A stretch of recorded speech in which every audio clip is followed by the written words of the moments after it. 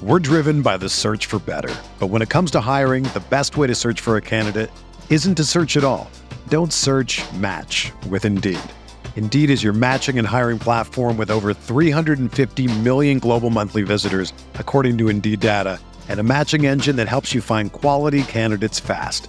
Ditch the busy work. Use Indeed for scheduling, screening, and messaging so you can connect with candidates faster. Leveraging over 140 million qualifications and preferences every day, Indeed's matching engine is constantly learning from your preferences, so the more you use Indeed, the better it gets. Join more than 3.5 million businesses worldwide that use Indeed to hire great talent fast. And listeners of this show will get a $75 sponsored job credit to get your jobs more visibility at Indeed.com/Blue Wire. Just go to Indeed.com/Blue Wire right now and support our show by saying that you heard about Indeed on this podcast. That's Indeed.com/Blue Wire. Terms and conditions apply. Need to hire? You need Indeed.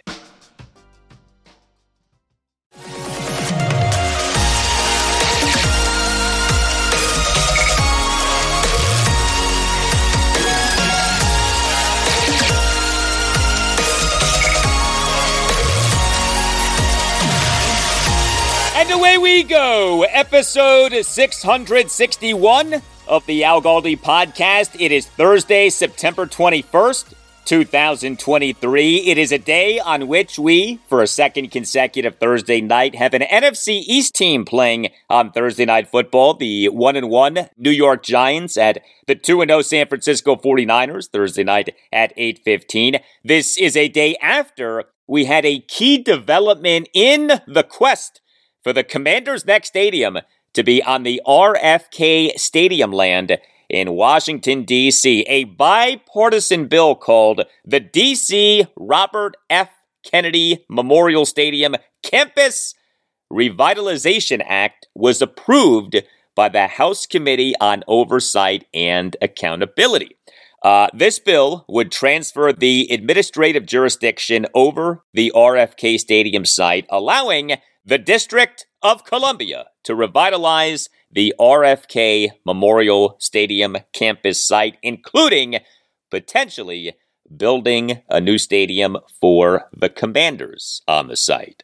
Still a long way to go until we can say that the Commanders' next stadium will be on the RFK Stadium site. But what happened on Wednesday was a step in that direction. Hello and welcome to this Thursday installment of the Al Galdi podcast. Also on Wednesday was the Commanders on Wednesday morning announcing that a whopping 175 former Washington players will be attending this Sunday afternoon's Commanders game against the Buffalo Bills at FedEx Field. This game actually is the Commanders' annual alumni homecoming game. Yes, this weekend is homecoming weekend. And this game will feature the largest turnout ever for a Washington alumni homecoming game in terms of former Washington players. Gee, I wonder why. What has changed? What is different about this year's alumni homecoming game as compared to previous year's alumni homecoming games? It is a different world with the ownership of the Josh Harris Group. Boy, 175 former Washington players at this game. Coming up on the show, lots of Commanders conversation off the team on Wednesday, beginning the practice week in preparation for this game against the Bills on Sunday afternoon. Next segment, the initial injury news for the game, and I will warn you, the initial injury news for the Commanders, not exactly what you would want, and a number of interesting comments from head coach Ron Rivera from his post-practice press conference on Wednesday afternoon. Ron was in a chatty mood, and he did not back off the notion of this game against the Bills being a big game for the Commanders. He also said some good stuff about the Commanders' defense and opened up a bit about his thinking in sticking with the Cheeseman, the struggling long snapper, Cameron Cheeseman, at least for now. And then I will discuss quarterback Sam Howell and the Commanders' offense off comments from Sam at his pre-practice press conference on Wednesday and off some other things that Ron had to say. A lot from both Sam and Ron on Commanders' assistant head coach / offensive coordinator Eric Bieniemy and on the Commanders' screen game. You know, the screen game was a very popular topic on Wednesday. We all scream for the screen, but the screen game was good, right? In the 35-33 win at the Denver Broncos this past Sunday. And as we know, the screen game for the Commanders was not good last season. Also on the show, we'll talk Orioles and Nationals. Each team played on Wednesday afternoon. The American League leading O's were denied a 3-game sweep at the American League West leading Houston Astros. A 2-1 loss despite another terrific outing by starting pitcher Kyle Bradish. 6 scoreless innings with 9 strikeouts. The Nationals, though, got themselves a rare blowout win, a 13-3 win over the Chicago White Sox at Nationals Park to win the series 2-1. This win was the Nats' first regular season win by at least 10 runs since April 29th, 2022. It had been a while. You can tweet me at Al Galdi. You can email me, the Al Galdi podcast at yahoo.com. Email from Rob on Commander's Corner, Emmanuel Forbes Jr., who in the win at the Broncos had that third quarter interception. He on a 3rd and 10 for the Broncos at their 36. Had a great leaping and twisting interception of a shotgun pass by quarterback Russell Wilson. Forbes did then fumble the ball out of bounds. Writes Rob, can you comment on Forbes Jr.? The guy is definitely a ball hawk, but I feel like we spent our first-round draft pick on a really clumsy, uncoordinated guy. First off, I'm not even sure that he had that interception, and watching the replay over and over in slow-mo while the play was being reviewed just illustrated his lack of body control and agility. His legs were akimbo, yo. And lastly, the bomb at the end hit him right in the face mask. Dude, that almost cost us the game that we had clawed our way back into. Just an observation. A great team-building win, though. Thank you for the email, Rob. Well, there are 2 ways of looking at the Emmanuel Forbes Jr. interception. No, he did not make the cleanest of catches, but he deserves credit for being in position to make the interception and deserves credit for officially making the interception, because we, over the Commanders' first 2 games of this regular season, have seen other defensive players on the team not make interceptions that could have been made. And then with the Russell Wilson 50-yard shotgun touchdown pass to receiver Brandon Johnson on the Hail Mary throw as time expired in the 4th quarter. So the ball did not hit Forbes on his face mask. The ball went to the left of Forbes, either went off his left shoulder or went off someone to his left, or maybe both. But I get the point. He was in position to make the catch and did not make the catch. But I think the larger point is that he was in position to bat the ball down and did not do that. Now, they're on that play with some definite bad luck for the Commanders, with the ball bouncing / being tipped 3 times before being grabbed by Brandon Johnson in the end zone away from safety Percy Butler. But in watching the play over and over again, as I have, and as I'm sure many of you have, Forbes had a shot at swatting the ball down, and then safety Cameron Curl with his left hand tipped the ball up right toward Johnson for the touchdown. That was maybe the worst part. You need to swat down on the ball. Cam instead tipped the ball up. He ended up assisting on the touchdown.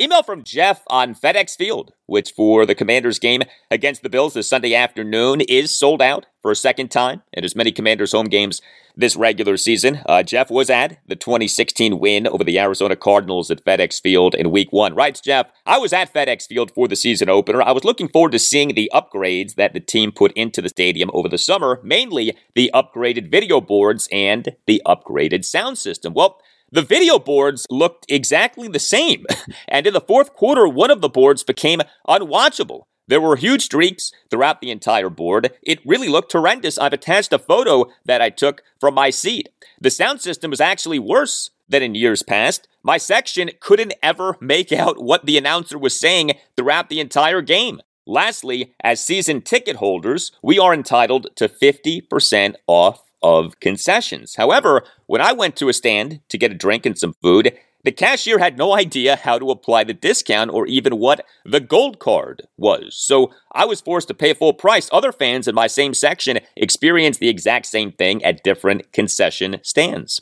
The 50% off is nothing new. It has been at the stadium for the last couple of years. For an employee not to know how to handle that is really unbelievable. I know that all of these issues are pre-Josh Harris, so here's to hoping that he makes the necessary changes soon. HTTC, thank you for the email, Jeff.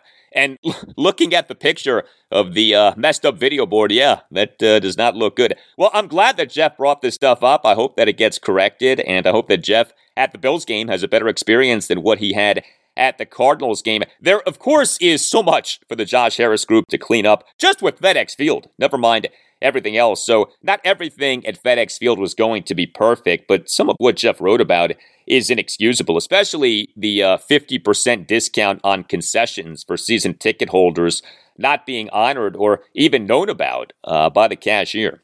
Well, Jeff was not happy with what he had to pay for concessions at FedEx Field in Week 1. Are you not happy with what you are paying for home and auto insurance? If the answer is yes, know that you're not alone. We are routinely seeing 20% increases in home and auto insurance, even when the account is clean, meaning no accidents or violations on the auto insurance and no claims on the property insurance. And that's why you should get with BMC Insurance. Stop overpaying for home and auto insurance and check out BMC Insurance. Go to insurancebmc.com. You'll be put in touch with the owner and president, Matt Brooks, a loyal listener of this podcast. And make sure that you mention that Al Galdi sent you.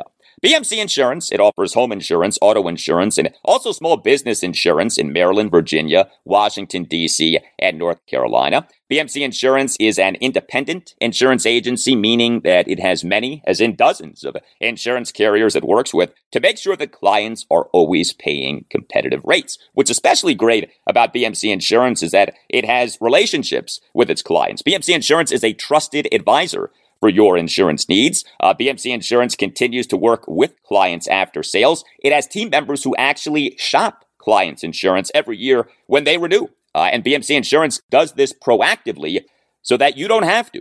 BMC Insurance will save you time and money. And perhaps most telling, BMC Insurance's client retention rates historically are much higher than industry averages. You see, when people get BMC Insurance, they stay with BMC Insurance. Don't get gouged on your home and auto insurance. Check out BMC Insurance. Go to insurancebmc.com. Talk to my guy, Matt Brooks, and make sure that you mention that Al Galdi sent you. And BMC Insurance does offer small business insurance. So if you're looking for general liability, workers' comp, or commercial auto insurance, BMC Insurance can help. Visit insurancebmc.com. That's insurancebmc.com. And make sure that you mention that Al Galdi sent you.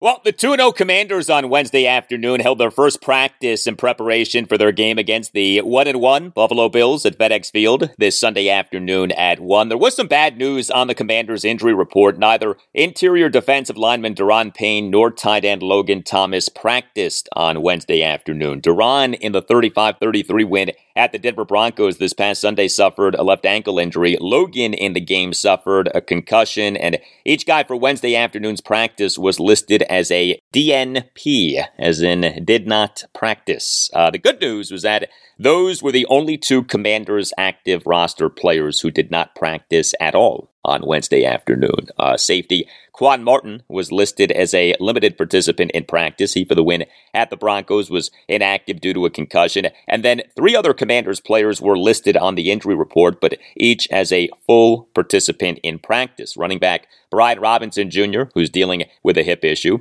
Receiver Curtis Samuel, who's dealing with a hip issue. And center Nick Gates, who's dealing with a knee ailment. As for the Bills, three notable Bills players did not practice on Wednesday. Tight end Dawson Knox did not practice on Wednesday due to his back. Edge defender Leonard Floyd did not practice on Wednesday due to an ankle. And safety Micah Hyde did not practice on Wednesday due to a hamstring.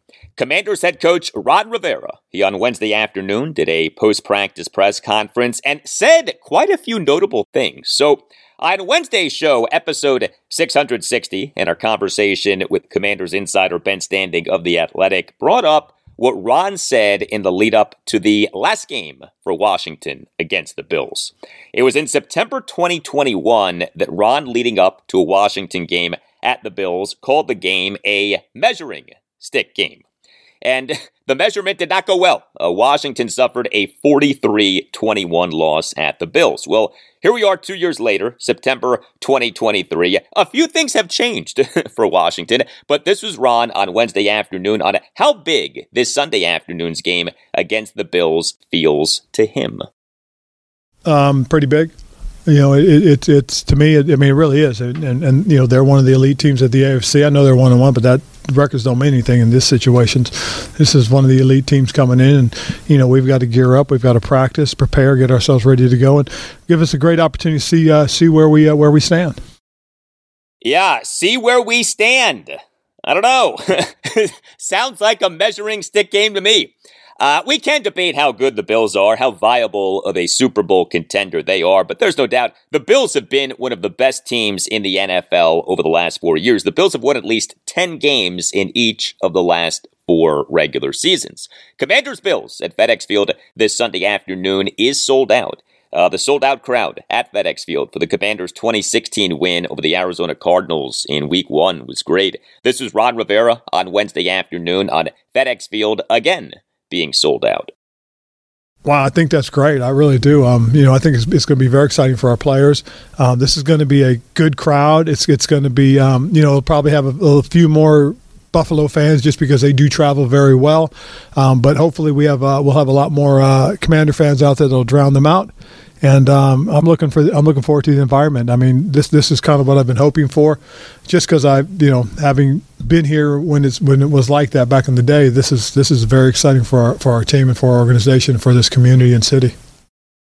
What about the Bills as an opponent for the Commanders? We on Wednesday's show got an in-depth breakdown of the Bills from Bills insider Ryan O'Halloran of the Buffalo News. The Bills have had a Jekyll and Hyde start to their regular season. Week 1, the Bills lost at the New York Jets 22-16 in overtime on Monday Night Football in the game in which Jets quarterback Aaron Rodgers suffered a torn left Achilles tendon on the Jets' 4th offensive snap. But Week 2, the Bills blew out the Las Vegas Raiders 38-10. Ron Rivera on Wednesday afternoon on what he makes of the Bills' 1-1 start. Well, I mean, it's one of those things that, when you're prepping for the first game of the year, there's a lot of emotions on both sides, and especially if you're the home team, there's a lot of emotion. So just because the Bills showed up and they're a very good team doesn't mean New York's going to roll over. And so they had a hell of a game. They had to play, and it was a dogfight. But you saw more so anything else now was then the Bills got a chance to open at home. You saw the guys get the crowd behind them, and so they got energized that way, and they played to where they're capable. I mean, this is a very good football team. Like I said, it's one of the AFC standards, so it's going to be a great opportunity for us to measure up. That phrase, measure up. I don't know. Sounds a lot like measuring stick game. A Commanders win over the Bills on Sunday afternoon would have the Washington, D.C. area on fire, right? I mean, Washington has not had a 3-0 start to a regular season since 2005, which, oh, by the way, was the last season in which Washington had a playoff win. We on Wednesday afternoon had this exchange between David Aldridge of The Athletic and Ron Rivera. With the caveat, Ron, that you guys have won big games before. You win the Pittsburgh and beat Pittsburgh. You beat Tampa Bay here. So I know you've won big games before.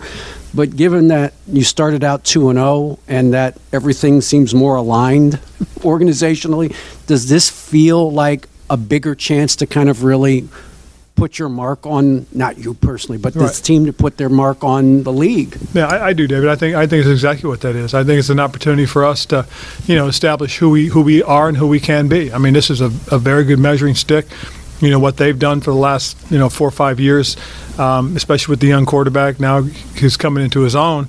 This is going to be a heck of a challenge for us on defensive side as well. I mean, we are a stout, solid defense, but when you can play against teams like this and perform well, then you really start making the mark.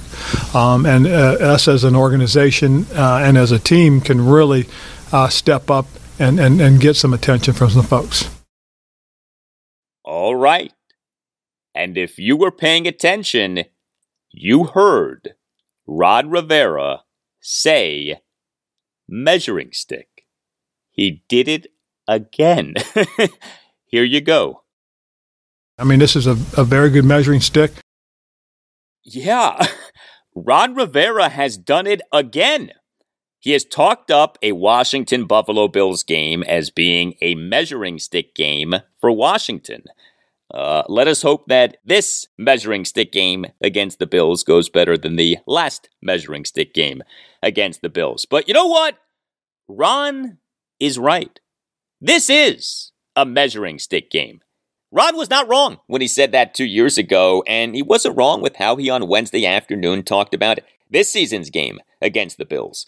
Some good stuff from Ron on Wednesday afternoon on the Commanders' defense. The Commanders, through 2 regular season games, have played just 2 linebackers on defense. Jamin Davis has played on 63.3% of the Commanders' defensive snaps, and Cody Barton has played on 100% of the Commanders' defensive snaps. Here was Ron on Wednesday afternoon on what he has seen from his linebackers. I think you're seeing steady growth. Jamin has really come on this year, and you see his ability to make plays. He's a high impact guy that really has a hit and run through mentality. And he does a lot of good things getting around the ball. Cody has grown in the last 2 games. You've seen the difference.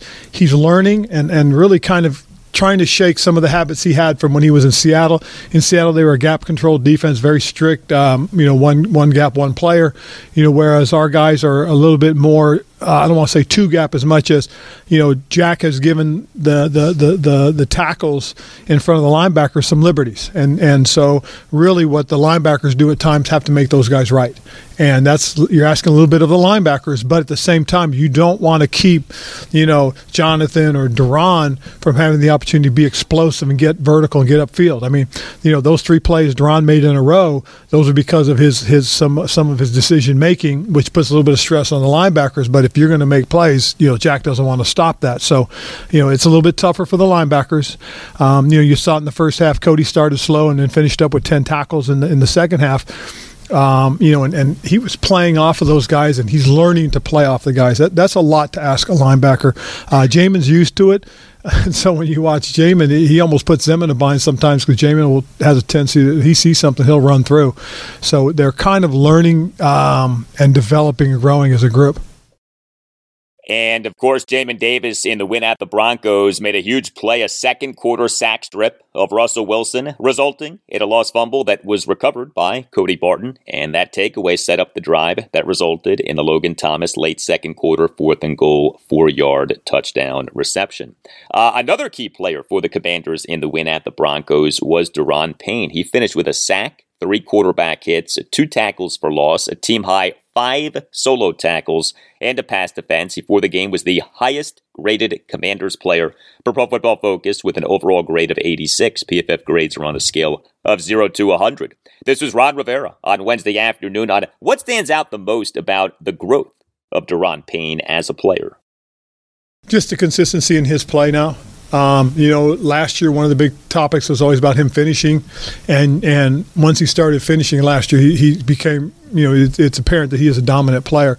And then the way he finished last week off, or last Sunday, was about as impressive as it gets. I mean, we have a heck of a tandem with him and Jonathan. I mean, those 2 guys are about as dynamic a group of guys I've been around. I was fortunate to be around when K'Wan Short and Star Lutuleti worked together.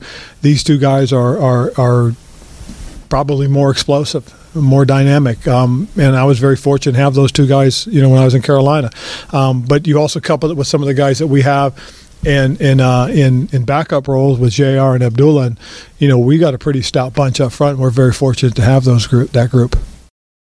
Absolutely. The Commanders' defensive line has been so good so far, and it is so good to see Daron Payne pick up where he left off last season. His great 2022 season was not just a great contract season. No, that was the start of a new Daron Payne. That was a Daron Payne who blossomed into a truly great interior defensive lineman. He has been a force, and you hope like heck he is able to play this Sunday afternoon against the Bills. Also, from Ron on Wednesday afternoon, he addressed the situation with the Cheese Man.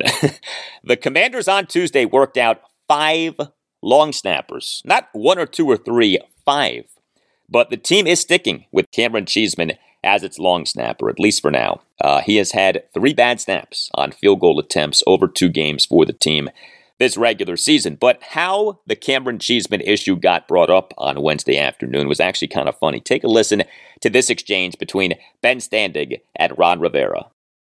And with regard to the long snapper we talked about the other day, and then you guys had the workout, and it looks like you're moving forward with Cameron. And I'm not trying to dismiss the long snapper position, but considering all the things that have been discussed, asked of you over the last 2 or 3 years, that the big topic at the moment in town seems to be about the long snapper is quite a departure from where things have been. Is that sort of a sense of kind of where this team is at and where this organization is at, that it's that getting down to that granular detail? Well, it's a pretty serious topic. I mean, it's probably the most serious topic I've dealt with in the last 4 years as far as football is concerned, other than the quarterback issue.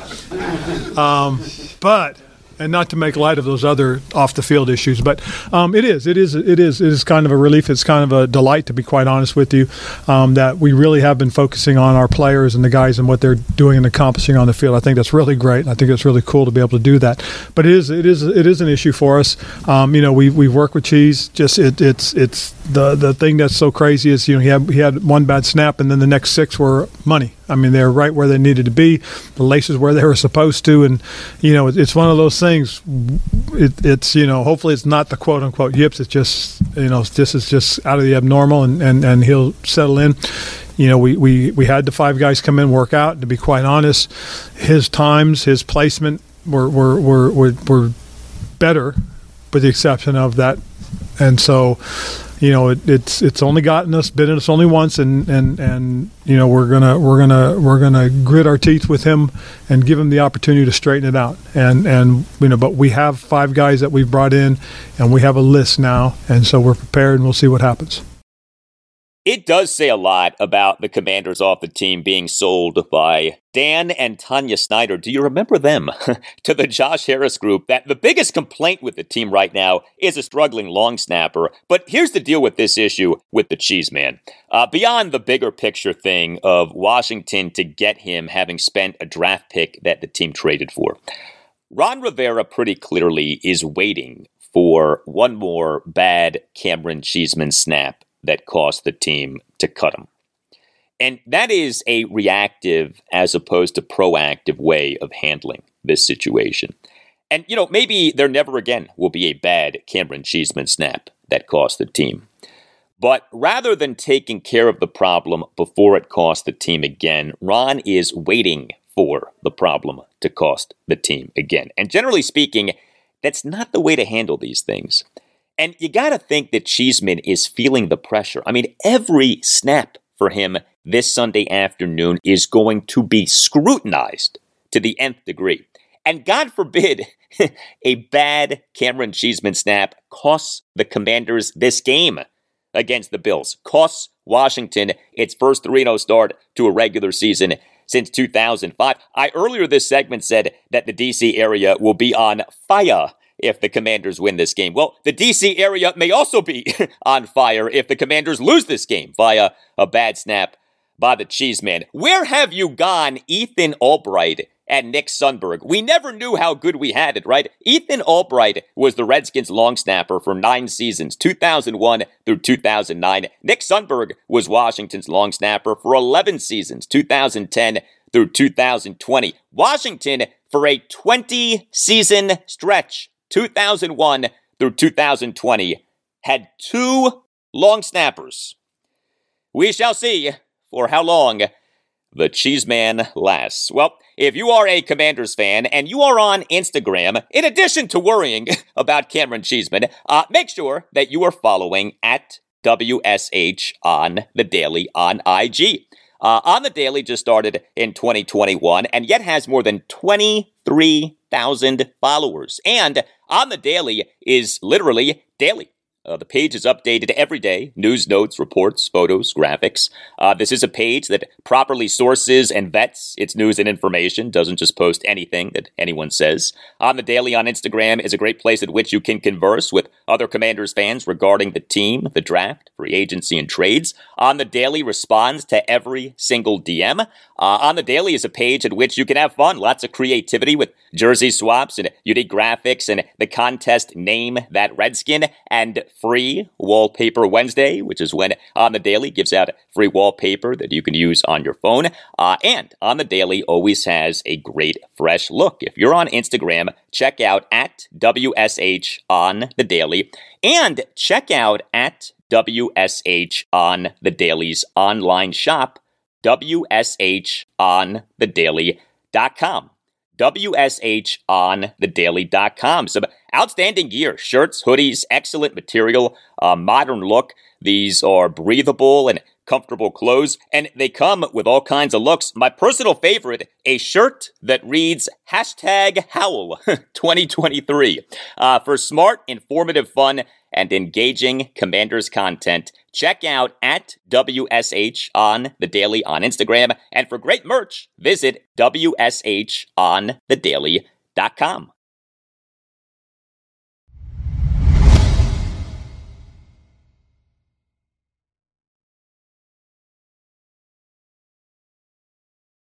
So how about this with Commanders quarterback Sam Howell? He in this game against the Buffalo Bills at FedEx Field this Sunday afternoon at 1 has a chance to become just the second Washington quarterback in the Super Bowl era to win each of his first 4 NFL regular season starts. The first quarterback to do this was Billy Kilmer in 1971. Sam is 3-0 as an NFL starting quarterback in the regular season. The 26-6 win over the Dallas Cowboys at FedEx Field in Week 18 of last season. The 2016 win over the Arizona Cardinals at FedEx Field in Week 1 of this season. And the 35-33 win at the Denver Broncos this past Sunday. A game in which the Commanders overcame a 21-3 second quarter deficit. Sam on Wednesday did his weekly pre-practice press conference, which started shortly before noon. This was Sam on what the Commanders' offense will be facing in the Bills' defense this Sunday afternoon. Yeah, they're really good. A really good defense, probably the best defense we've played so far this year.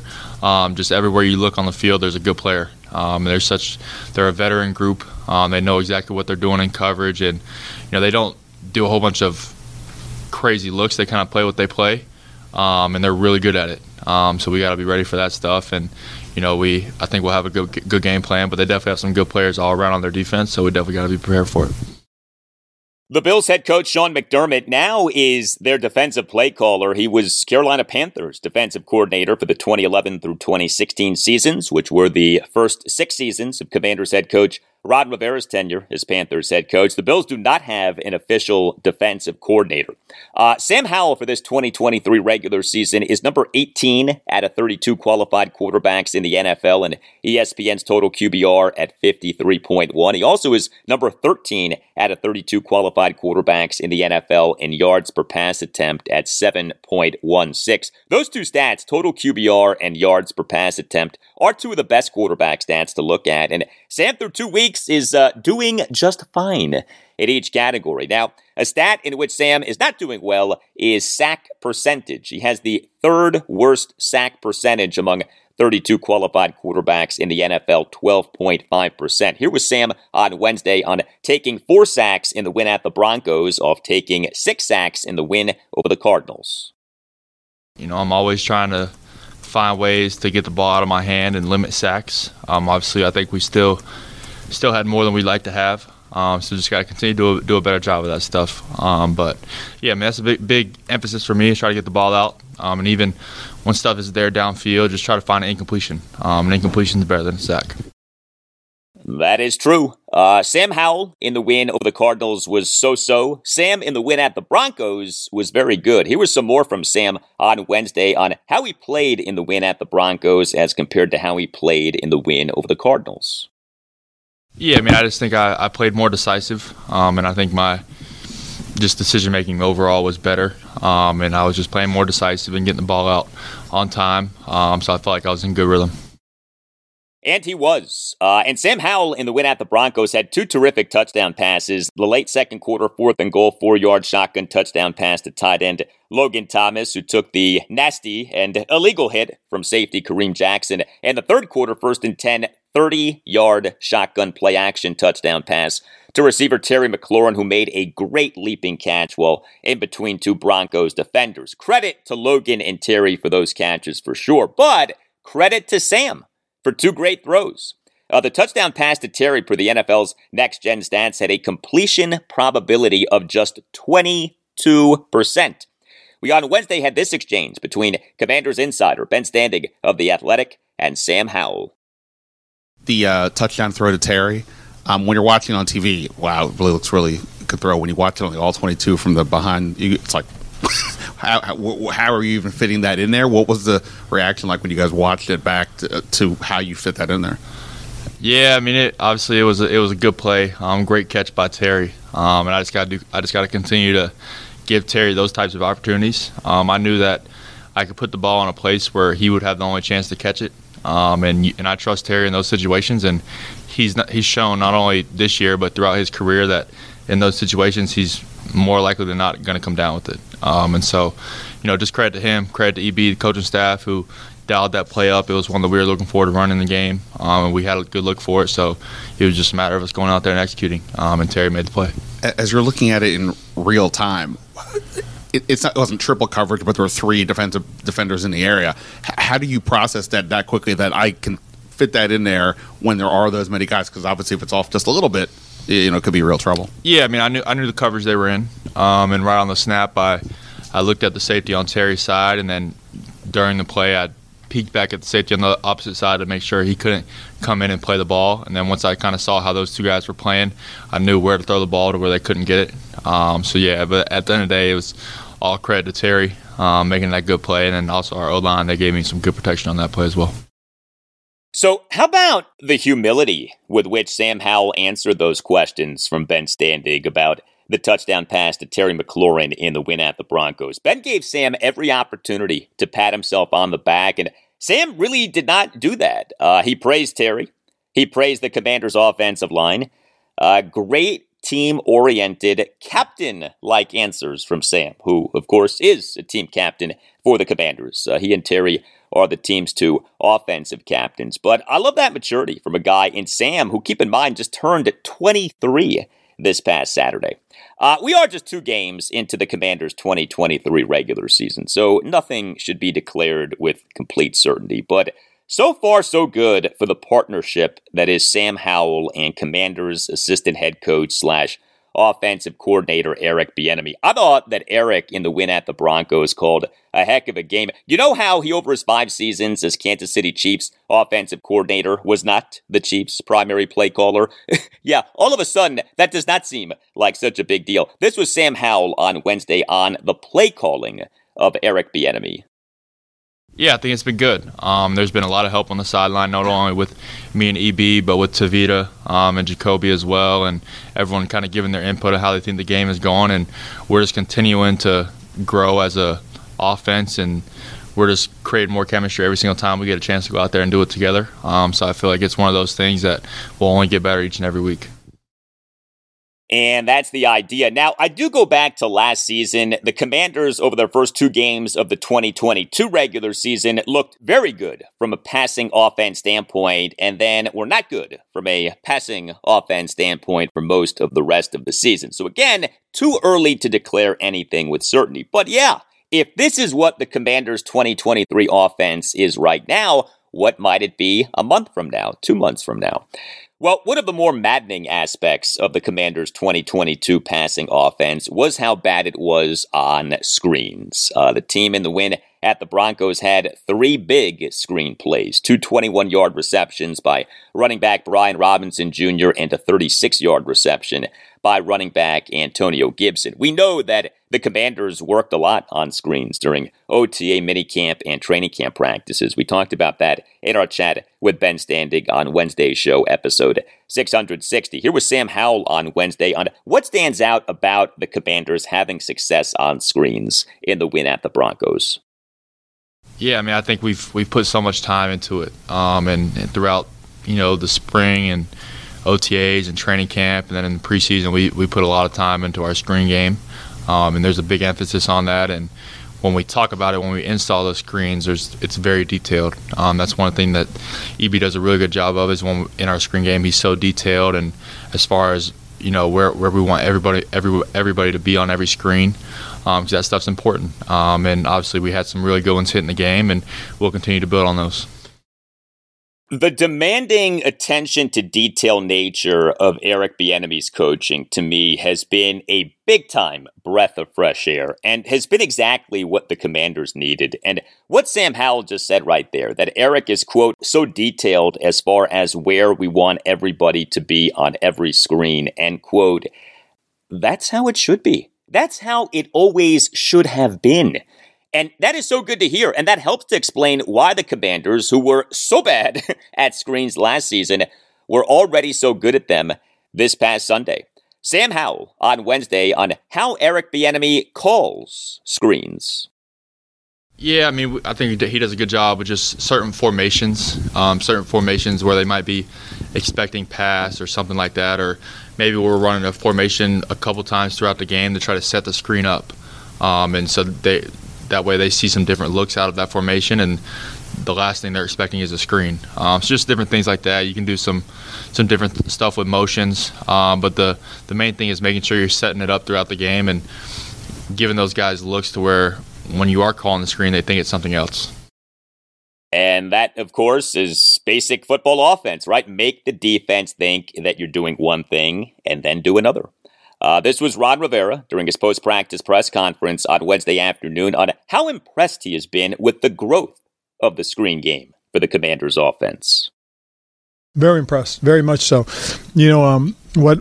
What I've really been impressed with has been what's been going on the last couple of weeks in terms of the growth of our football team, and then individually, the offensive unit and then the players within that unit.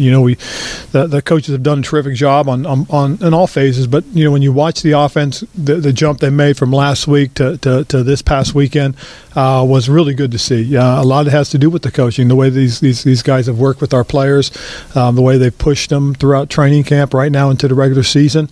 It's been really cool to watch, just because these are things that we're more than capable of doing. We just got to continue to get better at it, and it starts obviously with the quarterback position. With what Tavita's doing in terms of working with him in the quarterback drills, to how he's responding to what Eric is demanding from him. I think those quarterbacks have really grown, and because of it, I think it's really helped the offensive growth. High praise from Ron Rivera for Eric Bieniemy and quarterbacks coach Tavita Pritchard. And continuing this theme of the screen game, we later in Ron's post-practice press conference on Wednesday afternoon had this exchange between Commanders insider Matthew Paris of the Washington Times and Ron. With the screen game, what has made it so effective? Is it the disguising, the timing? What are you seeing from balance? And I agree with with the way that EB talks about it. When I listen to him and the offensive coaches talk about putting plays in with the same action, with the same formation, the same shifts in motion, but yet from that look, we run the ball, we throw the ball, we screen the ball. So the more balance we can have, I think the much more productive we can continue to be as an offense. And as I said, EB and his staff have done a really good job in the last couple of weeks. Obviously, those first 2 weeks with the game planning and trying to mix things up, and again continue to create that balance. So even more praise from Ron Rivera for Eric Bieniemy. Here was Sam Howell on Wednesday on if he is at a point with Eric in which Sam can anticipate what Eric is going to call, and on whether Sam has input on what Eric calls. Yeah, I would say in the games, after every drive, we talk on the sideline about what we're going to call in the next drive. So I kind of have a good idea of what he's going to call when I'm out there. And then as far as my input, I have a lot of input as far as ranking the plays on the call sheet in order of how I would like them called, and just letting him know my comfort level with the plays, and certain plays I like in a certain area of the field, or a certain area of the game. But yeah, I mean, we have a lot of communication, and that's one of my favorite things about playing for EB is he cares a lot about what I think and what I'm comfortable with. So that stuff's been very good. Well, a big part of good coaching, of course, is adapting to your players. Yes, a coach should have basic beliefs and principles that guide what he or she does, but the best coaches adapt to the players those coaches have. It does sound like Eric Bieniemy is tailoring what he believes in to what Sam Howell likes and does well. How about this about the Commanders? They, over their first 2 games of this regular season, have outscored opponents in the second halves 31-30. 15.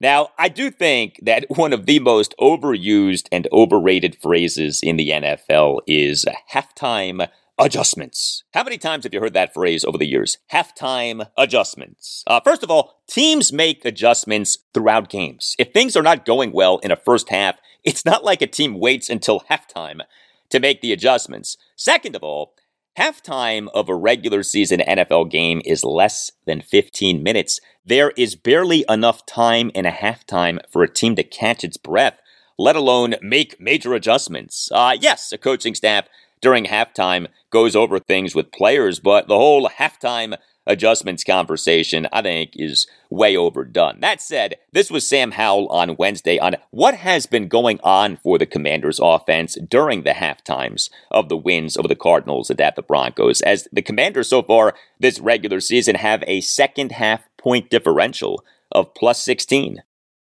Yeah, like you said, it's not much time, but as soon as we get in there, kind of the coaches are getting together and talking about their adjustments, and then us players, we're kind of talking about anything that we're seeing, and then we kind of all come together. EB gets us all together, and we just talk about our plan.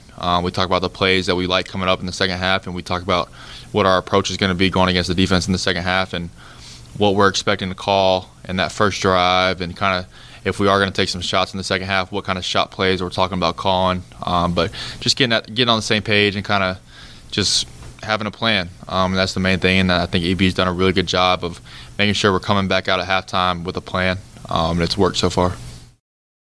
Yes, it has. One more thing from Sam Howell on Wednesday. He addressed the illegal hits that the Commanders have taken. The win over the Cardinals at FedEx Field in Week 1, Sam, on a first quarter 1st and 10 for the Commanders at their 9, took a wicked shot from linebacker Kaiser White while scrambling on what officially went down as a sack for a 0-yard loss. White received a 15-yard lowering head to make forcible contact penalty.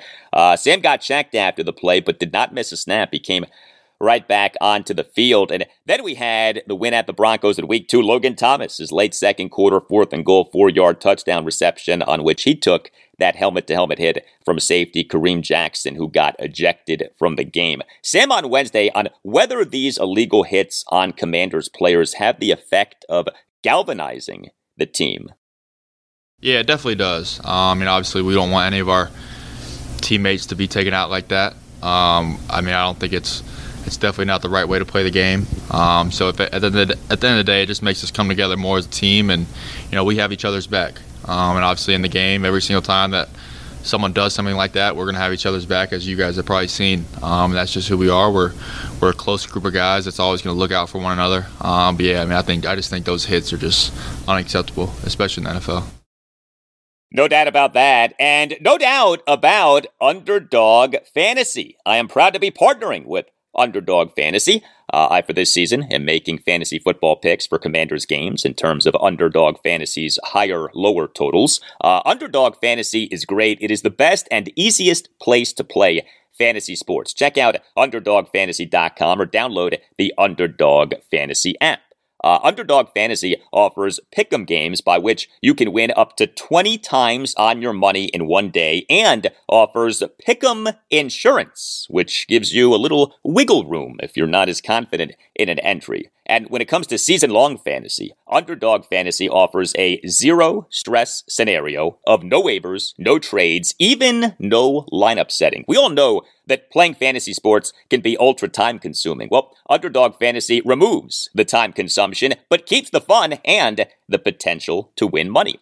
And Underdog Fantasy is offering something special for listeners of this podcast. If you sign up now with the promo code GALDI, my last name, G-A-L-D-I, GALDI, Underdog Fantasy will double your first deposit with up to $100 in bonus cash when you make your first deposit of at least $10. So, in other words, if you deposit $100, you get $100 for free. Free money. That's Underdog Fantasy, promo code GALDI. Check out UnderdogFantasy.com or download the Underdog Fantasy app and use the promo code GALDI. Must be 18 or older, 19 or older in Alabama and Nebraska, 21 or older in Massachusetts and Arizona, and must be present in a state in which Underdog Fantasy operates. Terms apply. Concerned with your play, call 1-800-GAMBLER or visit ncpgambling.org. In Arizona, call 1-800-NEXT-STEP. In New York, call 1-877-8-HOPE-NY. And in Tennessee, call 1-800-889-9789.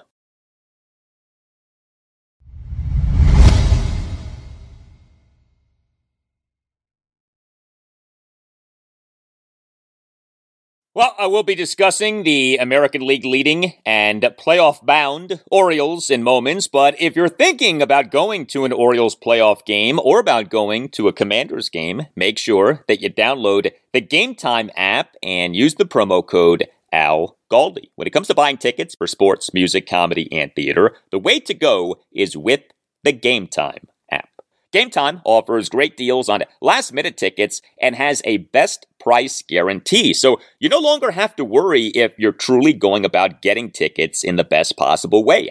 The Game Time guarantee means that you'll always get the best price, and if you find tickets in the same section and row for less, Game Time will credit you 110% of the difference. What's also great about Game Time is how easy it makes searching for tickets. You can search by team, venue, or artist. I was just on Game Time looking at tickets for Commanders games in the 2023 regular season. A lot of good deals, and the seating chart next to the listed tickets made figuring out what exactly I'd be getting super easy. Game Time is the fastest growing ticketing app in the country. Game Time is the app for last-minute ticket deals. You don't have to plan months in advance. Game Time has deals on tickets right up to the day of the event. Game Time also offers flash deals on tickets, and tickets are sent directly to your phone, so you never have to dig through your email. Get the tickets without the stress with Game Time, which is offering a special deal for listeners of the Al Galdi podcast. Here's what you do. Download the Game Time app, create an account, and use this promo code, Al Galdi. You use that promo code, Al Galdi, you get $20 off your first purchase. Terms do apply, but download the Game Time app, create that account, and use the promo code, Al Galdi, for $20 off your first purchase. What time is it? It's game time. Download the Game Time app today. Last minute tickets, lowest price, guaranteed. All right, the American League leading Orioles, their 4-game winning streak did come to an end on Wednesday afternoon. A 2-1 walk-off loss at the American League West leading Houston Astros to deny the O's a 3-game sweep. The O's in this game blew a 1-0 eighth-inning lead, but the Tampa Bay Rays did lose on Wednesday evening, an 8-3 loss to the Los Angeles Angels. So the O's for this regular season are an American League best 95-57 and remain 2.5 games ahead of the Rays for the best record in the American League and for first place in the American League East. And the Orioles' elimination number, their magic number, is down to 7 because the O's have the tiebreaker with the Rays. The O's in each of the first 2 games of the 3-game series at the Astros hit really well. The O's on Wednesday afternoon did not hit well. The O's got shut down. The O's scored just 1 run, total just 6 hits, worked just 2 walks, struck out 13 times, and went 2 for 9 with runners in scoring position. The Astros starting pitcher, Christian Javier, 1 run in 5 innings with 11 strikeouts. The Orioles starting pitcher, Kyle Bradish, was really good too. Bradish tossed 6 scoreless innings with 9 strikeouts. He is having some season, and he did such a good job in this game, especially considering that the Astros are one of the best hitting teams in the majors. Bradish gave up just 2 hits, both of which were singles. He issued 2 walks and a wild pitch. He threw 100 pitches, 62 strikes versus 38 balls. Kyle Bradish for this regular season is number 6 among all qualified pitchers in the majors in ERA at 3.01. But also for the O's in this 2-1 loss at the Astros on Wednesday afternoon was another bad game for the Orioles bullpen. 4 Orioles relievers combined to allow 2 runs in 2 and a third innings. Look, the number one reason that the O's lost this game was their offense, but the bullpen did blow a 1-0 eighth-inning lead. Bottom of the 8th, Mike Baumann gave up a one-out RBI double. Shintaro Fujinami was charged with the run due to issuing 2 walks, and Danny Coulombe in the bottom of the 9th allowed a run on a double and a single. Orioles relievers in this series combined to allow 10 runs, 9 earned in 10 and 2/3 innings. I have said this, I will continue to say this, the Orioles bullpen is a major concern heading to the postseason, especially considering the absence of the team's ace reliever, Felix Bautista, due to his right UCL injury. Next up for the O's, a 4-game series at the Cleveland Guardians. Game 1 Thursday night at 7:15. Grayson Rodriguez will be the Orioles starting pitcher.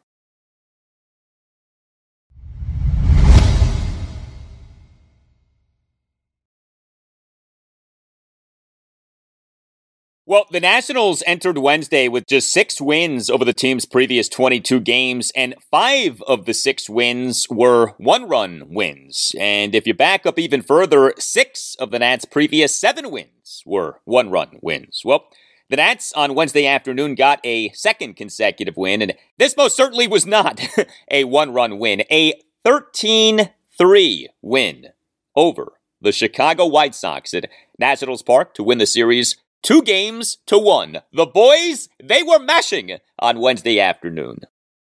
I'm proud of the boys. Yeah, the boys. Nats manager Davey Martinez and the boys. They, for this regular season now, are 68 and 85. The Nats have 9 games left in this regular season. Would have to go 5-4 to avoid 90 losses. That's probably not going to happen given that 7 of the Nats' remaining 9 regular season games are against the Major League leading Atlanta Braves, and the other 2 games are against the American League leading Orioles. But you never know. The Nats on Wednesday afternoon were excellent offensively. They scored 13 runs, totaled 14 hits, worked 7 walks, went 5 for 18 with runners in scoring position. The 14 hits were comprised of 3 home runs, 5 doubles, and 6 singles.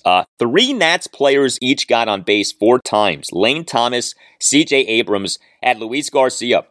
Lane Thomas, he on Wednesday afternoon as the Nats starting right fielder and number 2 batter. On base 4 times. He went 1 for 2 with a grand slam, 2 walks, and a hit by pitch. Did get thrown out on an attempted steal of second base, but he and the Nats 4-run third smashed a 2-out grand slam to left field for an 8-1 Nats lead. That homer winner projected 425 feet per Statcast. Lane Thomas for this regular season at number 1 among all qualified Nats players in OPS at 794. C.J. Abrams on Wednesday afternoon as the Nats starting shortstop and number 1 batter got on base 4 times. He went 2 for 3 with 2 doubles and 2 2-out walks. Abrams in the Nats 1-run first had a leadoff first pitch opposite field double to left field. Abrams in the Nats 3-run second had a 1-out 2-run opposite field double to the left center field gap for a 4-1 Nats lead. Abrams in the Nats 4-run third drew a 2-out walk, and Abrams in the bottom of the 6th drew a 2-out walk. C.J. Abrams had a bad June, a great July, a bad August, and now is having a great September. Abrams in this month of September, batting average of just .233, but an on-base percentage of .352, which speaks to the much improved job that he's doing of drawing walks, and a slugging percentage of .550. And Luis Garcia, he on Wednesday afternoon as the Nats starting second baseman and number 6 batter got on base 4 times. He went 3 for 4 with 2 doubles, a single, and a walk. And 3 of these 4 things happened to begin run-scoring innings for the Nats. Now, he did commit an error, but Garcia in the Nats' 3-run second had a leadoff opposite field double through the left side of the infield. Garcia in the Nats' 4-run third had a leadoff single into right field despite having been down in the count at 1.12. Garcia in the Nats' 2-run fourth had a double off the bottom of the right center field wall, and Garcia in the Nats' 1-run eighth had a leadoff walk. Also for the Nats on Wednesday afternoon, big game for Joey Meneses. He is the Nats starting DH and number 3 batter, went 3 for 6 with a 2-run homer and 2 singles. So Meneses in the Nats 2-run fifth had a 1-out full count 2-run homer on a bomb to left field for a 12-1 Nats lead.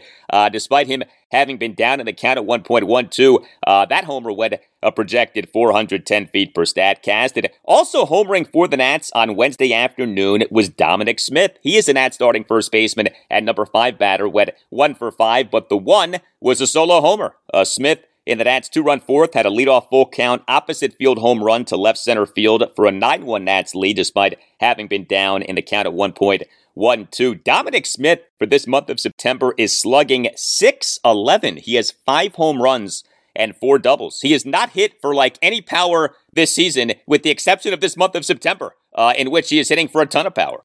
The Nats starting pitcher in this 13-3 win over the White Sox on Wednesday afternoon was Josiah Gray. He was coming off what he did in the Nats' 2-0 loss at the Pittsburgh Pirates last Thursday afternoon, September 14th. Gray in that game made a start for the first time in 11 days and was good for just the second time in 7 starts, but he was really good. He allowed 2 runs in 6 into third innings with 10 strikeouts versus no walks. Well, Gray on Wednesday afternoon had a mixed outing. The disappointment was that he lasted for just 5 innings in a game in which the Nats scored 12 runs over those 5 innings. When your team erupts for 12 runs over the first 5 innings of a game, you as a starting pitcher need to eat up some innings, especially considering that the Nats are in the midst of a stretch of 17 consecutive days without a scheduled off day. The Nats' last off day was September 7th. Their next scheduled off day is not until this Monday, September 25th. Now, Gray on Wednesday afternoon in his 5 innings of work did allow just 1 run, so that was good. But he gave up 5 hits, 2 doubles, and 3 singles. He issued 3 walks and a wild pitch. He recorded 4 strikeouts. He over his 5 innings threw 91 pitches, just 52 strikes versus 39 balls. Josiah Gray for this 2023 regular season, 29 starts, an ERA of exactly 4. I really want Gray to finish this regular season with an ERA below 4. He was having such a good step forward season. I feel like psychologically he needs that ERA to end up being beneath 4. The Nats bullpen in this 13-3 win over the White Sox on Wednesday afternoon. 3 Nats relievers combined to allow 2 runs, 1 earned in 4 innings. Jose A. Ferrer tossed a perfect top of the 6th. Andres Machado tossed a perfect top of the 7th. Thaddeus Ward did allow 2 runs, 1 earned in 2 innings. But still, a very nice stress-free win for the Nats. Here was Davey Martinez during his post-game press conference on Wednesday afternoon. Yeah, it's good. I always say this. We want to score first every day. It's good to come out and jump out. Score and score bunches, and then let the guys relax and then watch them play. Today was a perfect example. These guys, they relaxed a little bit, and we got some big hits. CJ starts us off with a nice double left field, and then things started clicking for everybody. So it was a good day. So we got to come back tomorrow and be ready to play again. We got a good team coming in. Yes, you do. As next up for the Nats is a 4-game series against the Major League leading Atlanta Braves at Nationals Park. Game 1, Thursday night at 7:05. Jake Irvin will be the Nats starting pitcher. And by the way, Davey Martinez during his pregame press conference on Wednesday morning did say that the Nats are skipping Trevor Williams' next scheduled start. Williams, over his last 18 starts, has an ERA of 6.59.